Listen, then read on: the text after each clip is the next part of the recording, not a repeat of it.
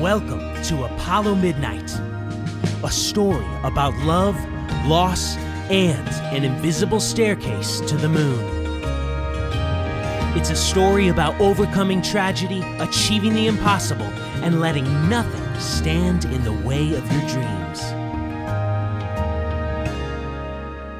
In this episode, you'll find the Creighton family on the night of the Apollo 11 moon landing, and you'll meet a young Foster Creighton as he experiences the first defining moments of his life. We hope you enjoy it.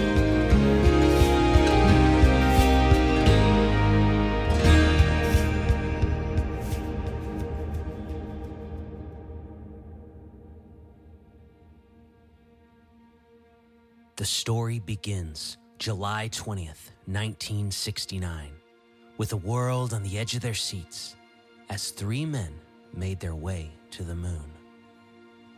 The Creighton family home in Houston, Texas was alive with activity awaiting this momentous event. Foster Creighton, a young boy of 6, had never seen his dad quite like this. Humming out loud, he seemed almost giddy with delight, and there was a sparkle in his eyes that Foster had never noticed before. But something like this had never happened before. And then it was time.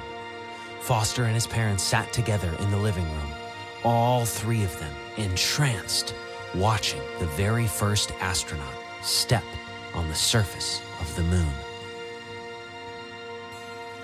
It's one small step for man, one giant leap for mankind.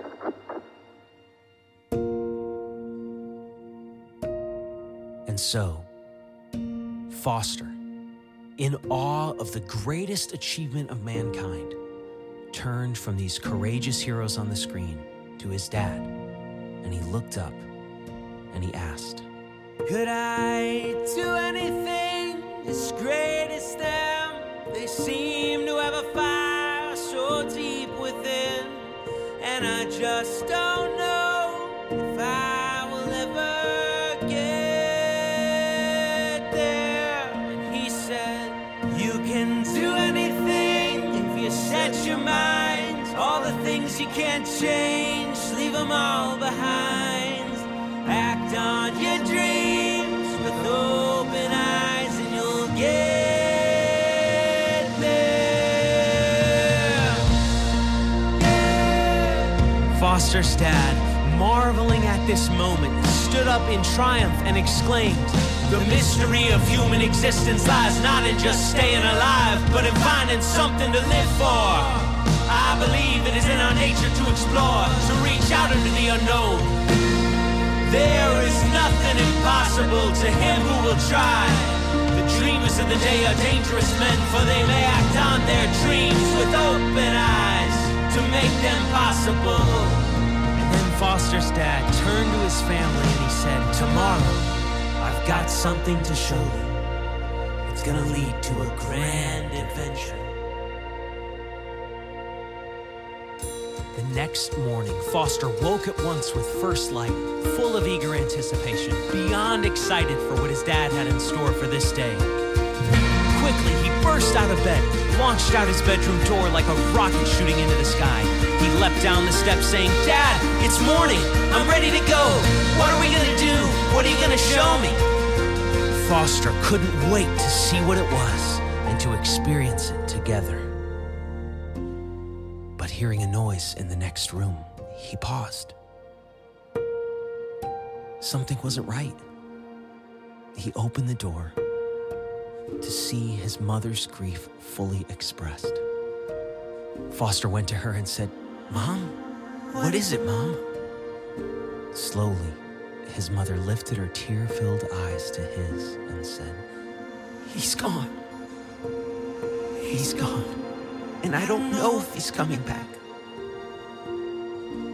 She handed Foster the tear-stained note, scribbled by a hurried hand that read, "I have to go. I'm so sorry. I'll always love you." Foster felt like he couldn't breathe, like all air had been sucked out of the world. He didn't understand. He didn't want it to be true. He wished that he could turn back time and see his dad once more.